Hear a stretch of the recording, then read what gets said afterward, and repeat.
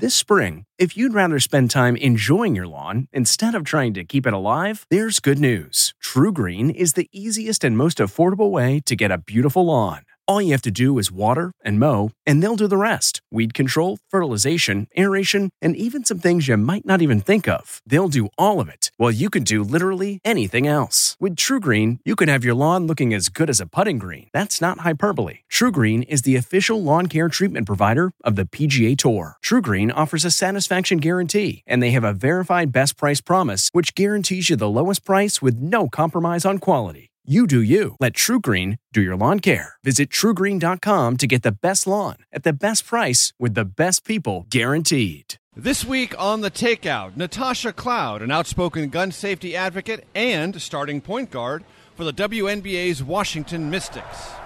5, 4, 3, 2, 1, 0, ignition. Major Garrett, yes, CBS, yes, hi. Ladies and gentlemen, please welcome Major Garrett. From the nation's capital, Major, fantastic. it's The Takeout. Major. With CBS News Chief Washington Correspondent, Major, that's nonsense. Major Garrett. And you should know better. Thank you. Welcome to the very best part of my broadcast week. I'm Major Garrett, host and creator of this amazing program known as The Takeout, where we are each and every week two things and two things. Principally, what are those two things? Well, relentlessly curious, and second, steadfastly non-ideological. We don't play ideological favorites here at The Takeout. We talk to all ranges of voices, and we go to all different parts of the city, and I can't tell you how excited I am to be in a very special part of Washington, D.C., Anacostia. We don't get a chance to bring the show here that often because our guests maybe aren't there, or I don't have enough time, my work schedule, but it all worked this week. And I want to thank our guest this week because she is part of the reason, the if you will, geographic tug that pulled us across the Anacostia River into Anacostia. We're at Busboys and Poets, a chain here in Washington. We've been at one before, first time here. We're delighted to be here. Natasha Cloud is our guest this week. Now, who is Natasha Cloud? You may not know that name unless you're a big fan of the WNBA. She's a starting guard for the Washington Mystics. Just made the playoffs. We're playing for the championship. We'll get to that in a second. And we asked Natasha to join us for lunch here at Busboys and Poets because she has, I think it's fair to say, and I'll let her speak for herself, found her voice around an issue that is central to this community, not just within Washington, D.C., but Anacostia. And I'll let her describe what that issue is and her finding the voice. So, Natasha, it's great to have you with us. Thank you for joining us. No, thank you for having me. I appreciate it. What's the issue and how did you find your voice around it?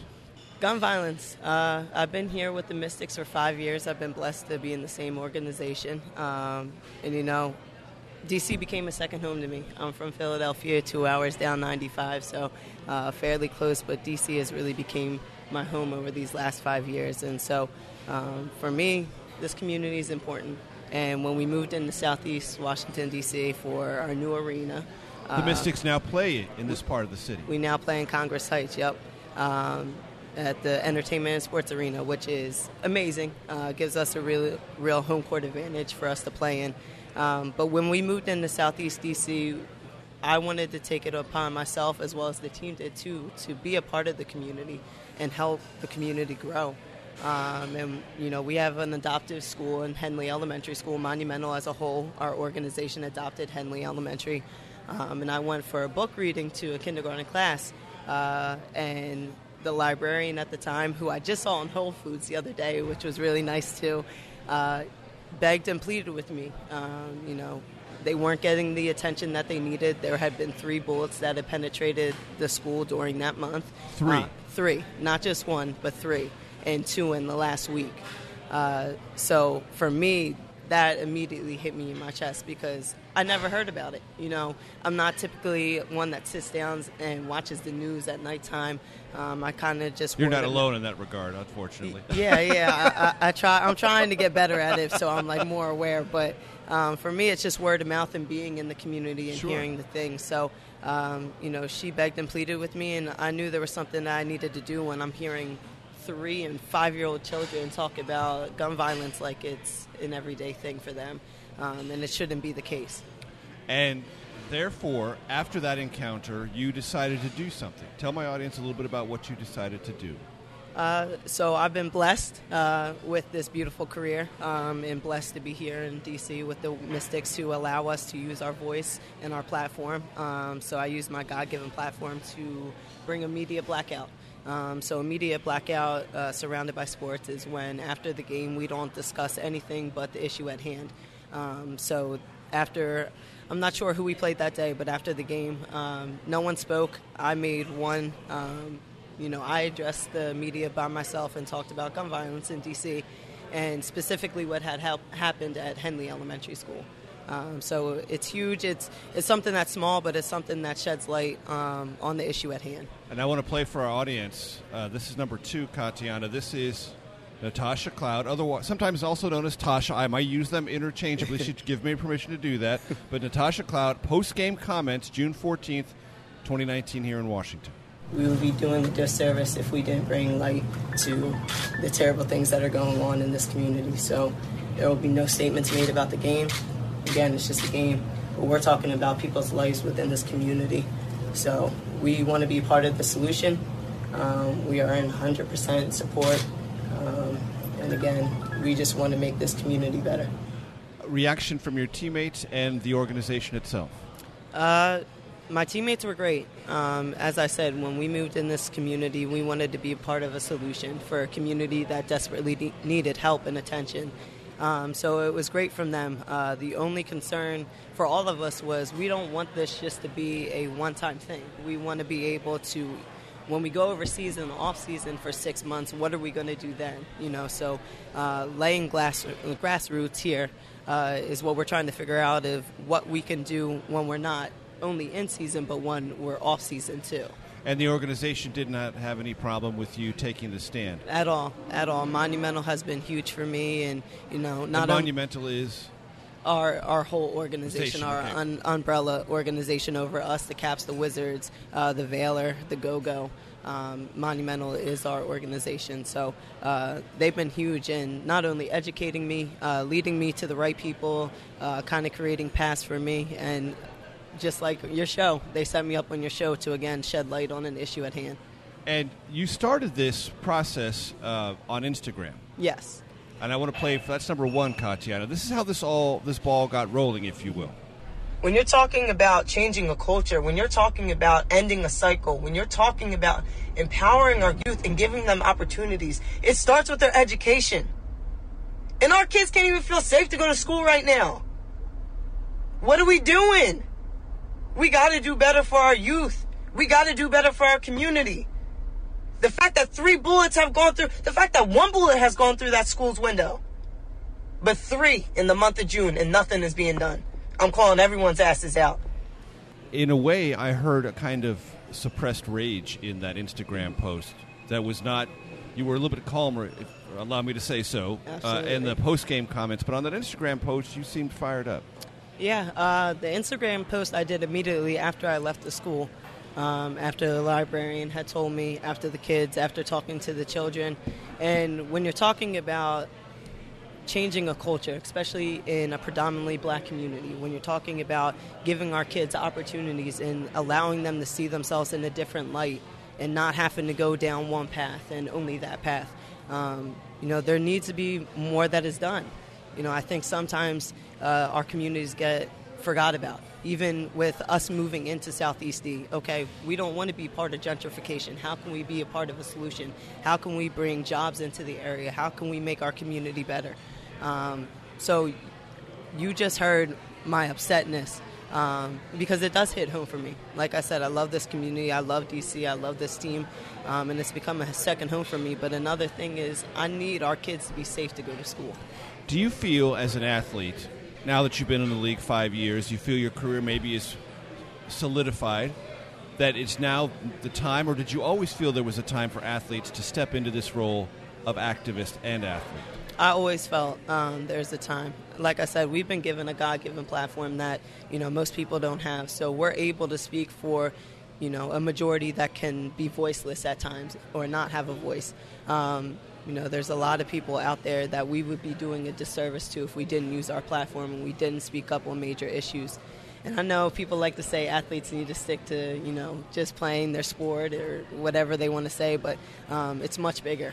I think the state in which our, entire country is right now is kind of in a downfall. So, being able to step up and use our platforms and use our voices on issues that we feel strongly about is so important. That's the voice of Natasha Cloud. We're going to continue our conversation. We're going to tell you a little bit more about Anacostia itself, its history, its attachment to Washington, D.C. It's a complicated story.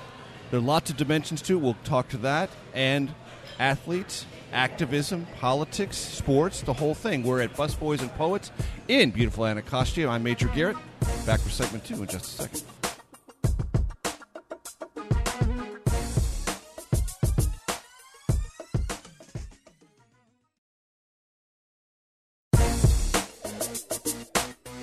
From CBS News, this is The Takeout with Major Garrett. Welcome back to Busboys and Poets. What is that?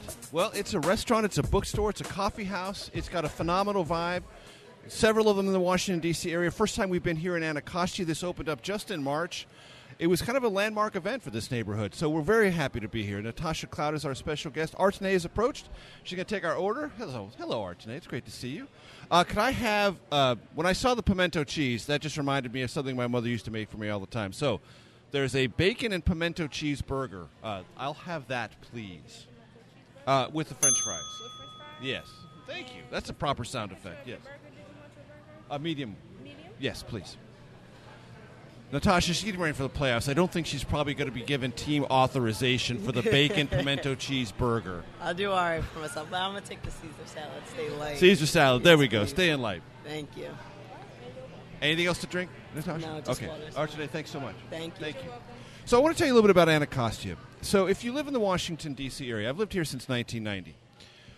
You will be told, well, that's a dangerous place. Don't go there. It's got a lot of crime. And by statistics, it has a higher proportion of crime than other parts of the city. It also has an economic development issue, long running. But you would think if you just came to Washington, D.C., that's always been the case, and it's always been one thing. No. Like much of the Mid-Atlantic region, it was first, of course, settled by Native Americans, then replaced by white Europeans.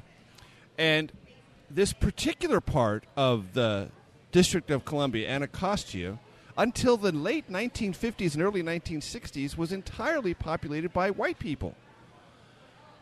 And it had a covenant in the late 19th century that prevented any real estate being leased or sold to people of African descent, Natasha, and Irish descent. Both were prohibited in Anacostia. And both are in me. And when a big freeway was built, a bridge, 295, it basically cut the community in half. Not uncommon in the 50s and 60s. There was suburban flight, and then this became a predominantly African-American neighborhood in the District of Columbia. Now, if Mayor Muriel Bowser were here, she would say, look, crime in the district is down, and that's true. Homicides are a bit up. But I will tell you, Natasha, when I moved here in 1990, the year before I moved here, in the District of Columbia, there were more than 550 murders. There were 180 last year. The crime rate for the city writ large has gone down. It is a safer community for everyone. But it's still a persistent problem here, and that's what got your attention. Absolutely. And what keyed up your level of activism. Absolutely. Do you think there is something that's still either unknown or ignored about this part of the District of Columbia? I think there's a part that's ignored, whether that is the community needing help, needing assistance. It's not getting it. That's not a secret. I think if you invest and put time into this community, you'll see a difference here as well. So for me, it was another reason to shed light on the issues here at hand. Again, you spoke on it. It's a predominantly black neighborhood. I don't only think it comes from a higher power, but I also think it comes within the community itself. The community needs to want better for itself. So for me going in, it's not just, hey, we need to do this, this, and this, because I haven't come from this community. I come from a small suburban town outside of Philadelphia. So for me, it's more so listening to the people that grew up here, listening to people that live in this every day, and understanding, okay, what can we do better? What have they tried? What hasn't worked? What can work? Where do you see us going? What can I do? using my platform, what can the Mystics use using our platform to help forward this? And one thing I would also mention about Anacostia, one of the things you can find here is the Frederick Douglass National Historic Site. Frederick Douglass, famous abolitionist, bought a large plot of land here. He was known as the Sage of Anacostia. He bought a place called Cedar Hill from the developer of what Anacostia was formerly known as, which was Uniontown, in 1877. And he lived here until he died in 1895, among the most famous residents ever of this part of the Washington, D.C. area. He is also somewhat well known for writings that are thought of as pull yourself up by your bootstraps mentality, approach to life. Do you think there is something about what Frederick Douglass did, said, and wrote in those years that is relevant to the future of Anacostia now? Absolutely, especially for the black community. When you're talking about really taking ownership of your life and paving an avenue for yourself, there's no secret in this country. There's things set up to keep different communities down. That's the reality that we live in. So for us, Frederick Douglass said it back then, it still holds the truth now, is that, you need to take ownership of your life. You need to pave your own routes forward and keep it moving. D.C. has such a history behind it, and it's a beautiful city, especially Southeast. There's so much creativity and historics here. It's just sad that it's plagued by, this violence within the community. And I want to talk to you a little bit about your personal background. I want my audience to get a chance to know you. You've mentioned a couple of times you grew up in suburban Philadelphia. I think it would be fair to say it was kind of an unusual upbringing, and you had an own racial awakening of your own. I don't want to put any words in your mouth. Tell my audience how that played out for you, and a little bit about yourself. Yeah, absolutely. As you were saying, African Americans and Irish were kept out of of Southeast D.C. I actually happen to be part of both. But I'm of mixed race. My real dad is black. My mother is white. I grew up in an all-white household. My stepdad is white, but he is not in any sense my stepdad. Technically, that's what he is, but he was there since the time I was born. In every emotional sense, he's your father. Every single emotional sense, he's everything that I've ever needed, and I've never gone and looked for my real father because of that. So I grew up in an all-white household. So all your siblings were white? Yep, I'm a youngest of 5. So I was extremely Were you adopted spoiled. into the family? No, I mean, we're all half siblings, so my mother is my mother. Okay, I see, got it. Okay. Yeah, no, my mother is my mother. Our mom is all of our moms. But, it's my family. We don't ever call each other half siblings or anything like that. You're just it's family. Just our family. Right. So, for me, growing up, I wasn't treated any differently, which is a testament to my family, to never make me feel different in any sense. So, for a while there, as a young kid, you're so innocent. You're just thinking, hey, I just got a little nice tan going on year-round. Like, it looks great on me. And then the reality of the society we live in hits you, and it hits you hard. And how did it hit you first? Whether it's, being followed around in stores, being treated differently than my white counterparts, having my mother looked at a different way because of having a mixed-race child. There was a lot of things that played into it. And then, again, I like to call myself a gray area kid. I was never black enough. I was never white enough. I was just kind of that gray area of being in mixed race. And I think a lot of mixed race kids will tell you that they feel the same way. No kidding. Yeah, that they don't fit into either or.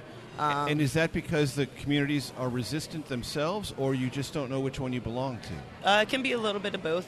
Especially being raised in an all-white family. Even when I brought up the topic here, I had a lot of people saying, well, you don't understand what it is like to live here, or, you don't understand what it's like to be treated as a black person. And for me, I identify as a black woman, a black female. I've gone through being pulled over and being scared because I'm pulled over because I'm driving a nice car. But as soon as I say I'm a Washington Mystics player, it's okay. I've been followed around in stores knowing that I can buy a majority of everything in there, but I'm still going to be followed around because of the color of my skin. Was there a time when you made a reference to the innocence of your childhood? Was there a time when you were in that phase that, and I'm just grappling for the proper phrase, this may be ham-handed, that you felt white? Or are not conscious of racial or ethnic differences in your family. Kids aren't born into knowing how society is and knowing that there is a difference in how we legitimize races. Kids are innocent. They're taught to hate. They're taught to feel that they're different or entitled or not good enough. So for me, it was just the innocence, kind of ignorance of just being young and, just being that innocent kid. And do you miss that innocence? No, because I feel like if I was innocent, then I would be ignorant. I would be ignorant to what's going on within our country. I'd be ignorant to how people portray me, how people perceive me. So I'm glad that I'm so-and-so woke now. That's the voice of Natasha Cloud, our very special guest. We're at Busboys and Poets in Anacostia. Back for segment 3 in just a second.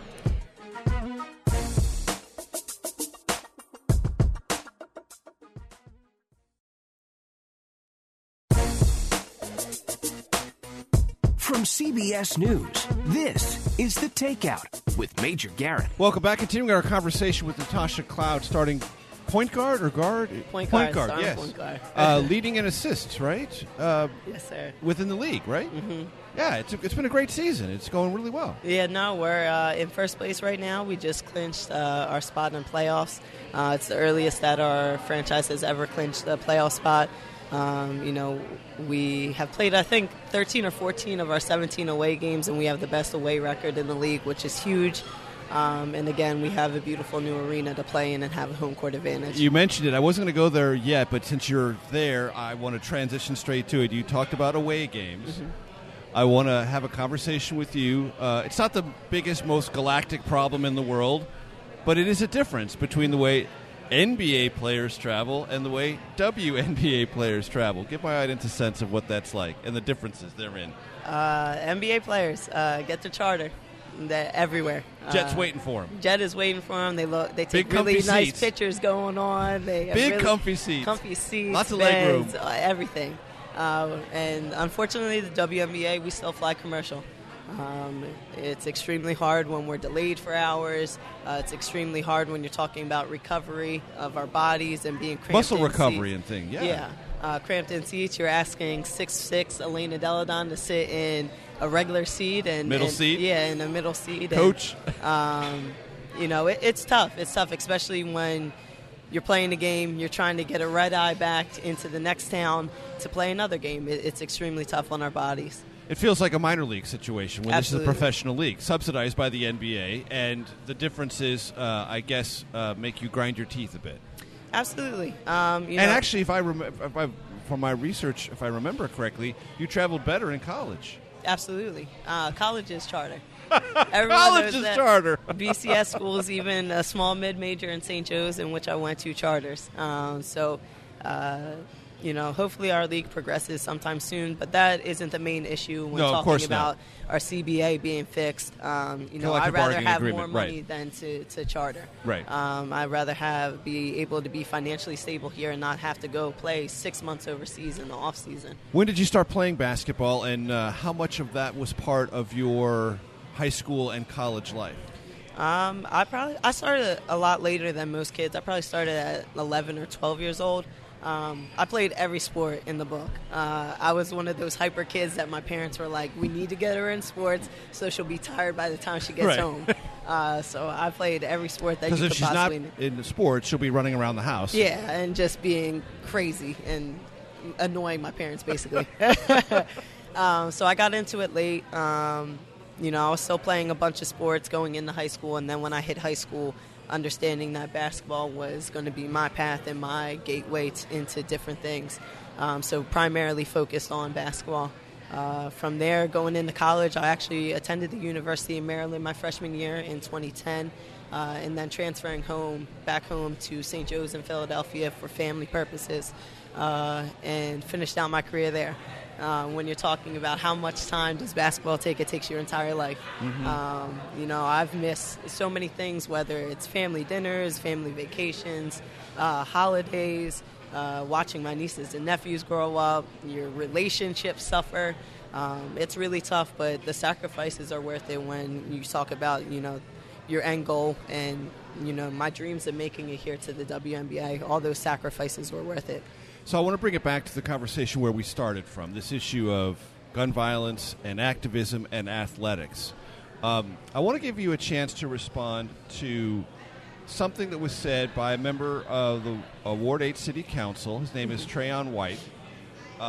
Once you started or suggested the idea of a media blackout, and he told the Washington City paper, I don't see the people who just tweet when I do all of my activism, and I've been doing this for 17 years. I'm paraphrasing him now. We have a big violence strategy meeting last week. This is relatively recently, and I didn't see the people who just tweet. Years from now, when they are on to the next hot topic in their lives, Trayon White, this is him speaking for himself, will still be here, committed and serving. Don't tweet, join us. What did you hear in that statement from him, and have you had a chance to have a dialogue since? No, I haven't had the pleasure of having a dialogue. So for me, when I posted my Instagram story in June, after I visited Henley Elementary School, I asked for a meeting with both Trayon and Mayor Bowser. I wanted to be a part of a solution. The Mystics wanted to be part of a solution. Haven't had that, and it's okay because I can use different avenues. I have different resources to go through, in which Monumental helps me figure out. So, when Trayon tweeted that, I think it was a day full of anger and impulsation, whether it was me leaving Henley Elementary and going on my rant on Instagram or him tweeting. My thing is I'm here. So utilize us, utilize not only myself, but the Mystics and Monumental. Why wouldn't you want to use a huge resource to help this community, a resource that's within this community as well? And the reason I bring that up is it may sound to many of my audience, our audiences all over the country, all over the world, very deeply local. Like, Major, that sounds they're so granular. You're getting right down the middle. Yes, but it's part of a larger spectrum that I want to talk to you about, which is even within this community. I heard in that comment from Trayon White, look, I'm here, you're not, you're an athlete, or you're just on social media, you're just tweeting to sort of vent, and there's a separation even there in this community. Absolutely. And that's part of this larger dialogue about athletes, activism, and the times we're living in. It creates, like you said, a little bit of anger, a little bit of pushback. Absolutely. And for even when people are on the same side of the issue.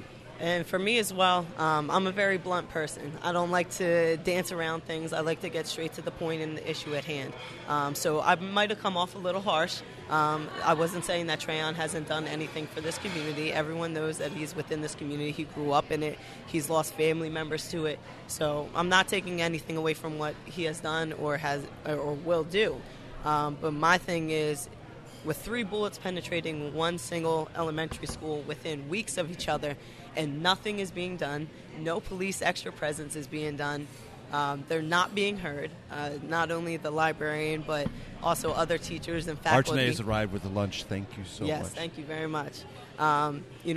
We need to take this seriously, and we're willing to help. As an athlete, I do have a platform that Trayon might not necessarily have, so let me help. And is it your belief, just as a baseline, and you mentioned your penchant for bluntness a moment ago, so I'm going to give you an opportunity. If 3 bullets had penetrated an elementary school in northwest Washington, D.C., or northeast Washington, D.C., do you think the reaction collectively would be different? Absolutely. And what would it be? It would be immediate action. Yeah, this is a crisis. Yeah, this is what a are we crisis gonna do? That needs to be figured out. We'll put more police presence. We'll do whatever we need to do. Because it is Southeast D.C. and it's a predominantly lower economic and black community, it gets ignored. And that's part of this whole conversation. So before we go to break, I'm going to play this soundbite, which I know you know very well. I'm sure you don't like it, but it's the President of the United States at a rally in Huntsville, Alabama, September 22nd, 2017. Wouldn't you love to see one of these NFL owners, when somebody disrespects our flag, to say, get that son of a bitch off the field right now, out, he's fired. He's fired! What do you think of that? I don't know who that stranger is in the most powerful house in the land, but that's not my president. He stands for nothing that this country is supposed to stand for. When you're talking about the NFL and its respected military and the kneeling and the protests, that he tried to minimize and distract away with all his antics. He ignored the issue at hand. He ignored why they were doing it. And why they were doing it was because in this country we have a problem with police brutality, and especially within minority communities, and that's why the kneeling happened. Not protesting our military, because every athlete will tell you we respect what they do. And if they didn't do what they do overseas, we wouldn't be able to do what we do here. I always like to say my grandfather, my dad were both in the military, and I would like to say that people sacrifice their lives overseas in order to protect us. Our military branches, they risk their lives for us to have all the same freedoms here in this country, and we're not all receiving those same freedoms. So basically, they're over there risking their lives for what? For something one race. That still feels for unequal one race. here. Yeah, absolutely. That's the voice of Natasha Cloud. Back for segment 4 here at Busboys and Poets and Natasha in just one moment.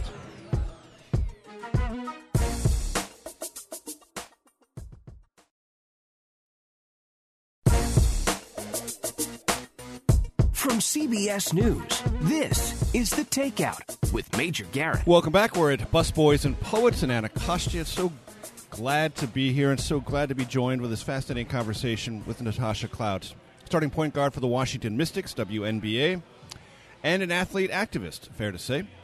We were having that conversation about President Trump calling out and politicizing the kneeling, and I've had DeMaurice Smith on my program, head of the National Football League Players Association, and Eric Winston, who is the player representative, president of that.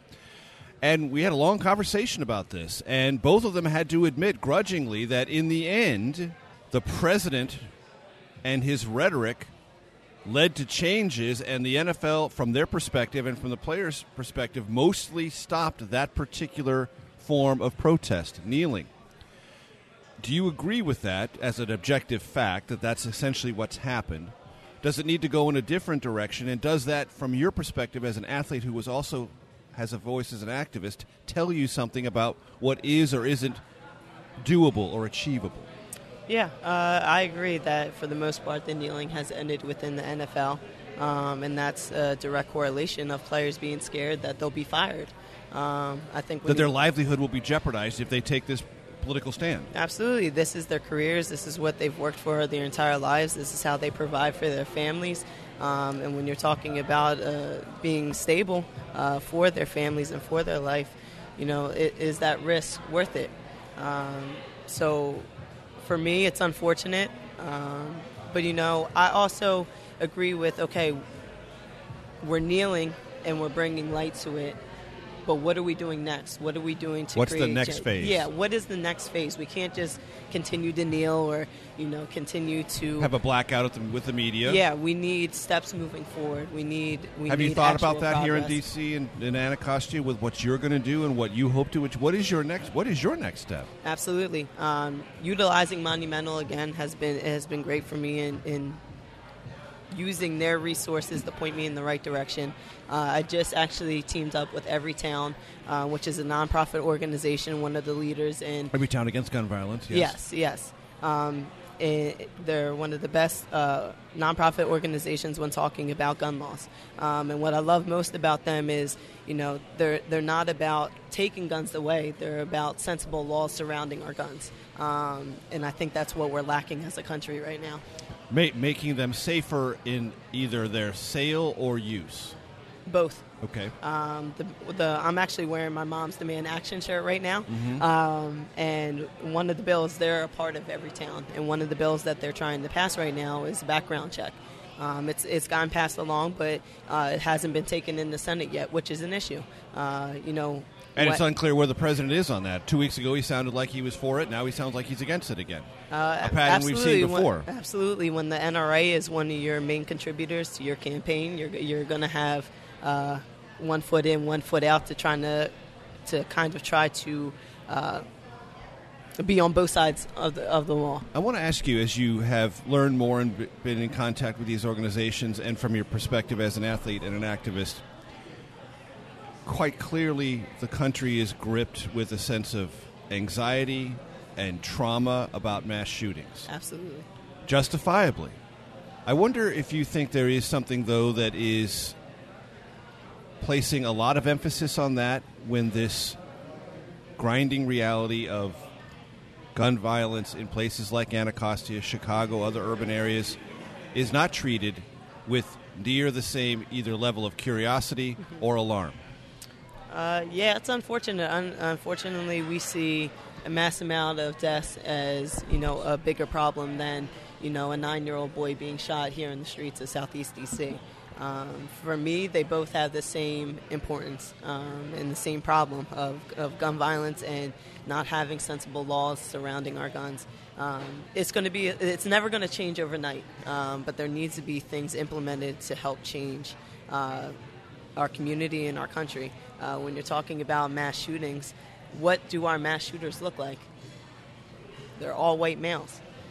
But, we'll talk about terrorism before we talk about the mass shootings and the issues behind these white males going in and shooting up different places. It was very quick to see on social media after the El Paso shooting. I mean, literally within minutes of the gunman being arrested, I saw on social media, wait, this person was arrested without incident. He just shot 20. We didn't even know the number of dead at the time. But the projected number was 20 at that time. I saw so many Twitter posts. Wait a minute. 20 people were shot. He was arrested without incident? An African-American in this country cannot shoot anyone and either be brutalized or run the risk of being shot? I mean, how do you factor that in your own mind as you think about this issue and these underlying questions? Well, for me, that's just the ignorance of our society, is that we can allow that to happen. The fact that a black man can't sell CDs outside a store without being shot or being killed is an issue. But yet a white male can go shoot 20 people and be totally fine. He's in handcuffs. He looks good. He looks healthy. He's fed. He gets to go home to his family. Well, no, he didn't get to go home to his family. Well, he didn't get to go home to his family. But in the reality, his family still gets to see him. A black male does not get that same respect. And you're thinking, I would imagine, of at least of Eric Garner and others. Absolutely. I mean, we can go on for days about the list at this point.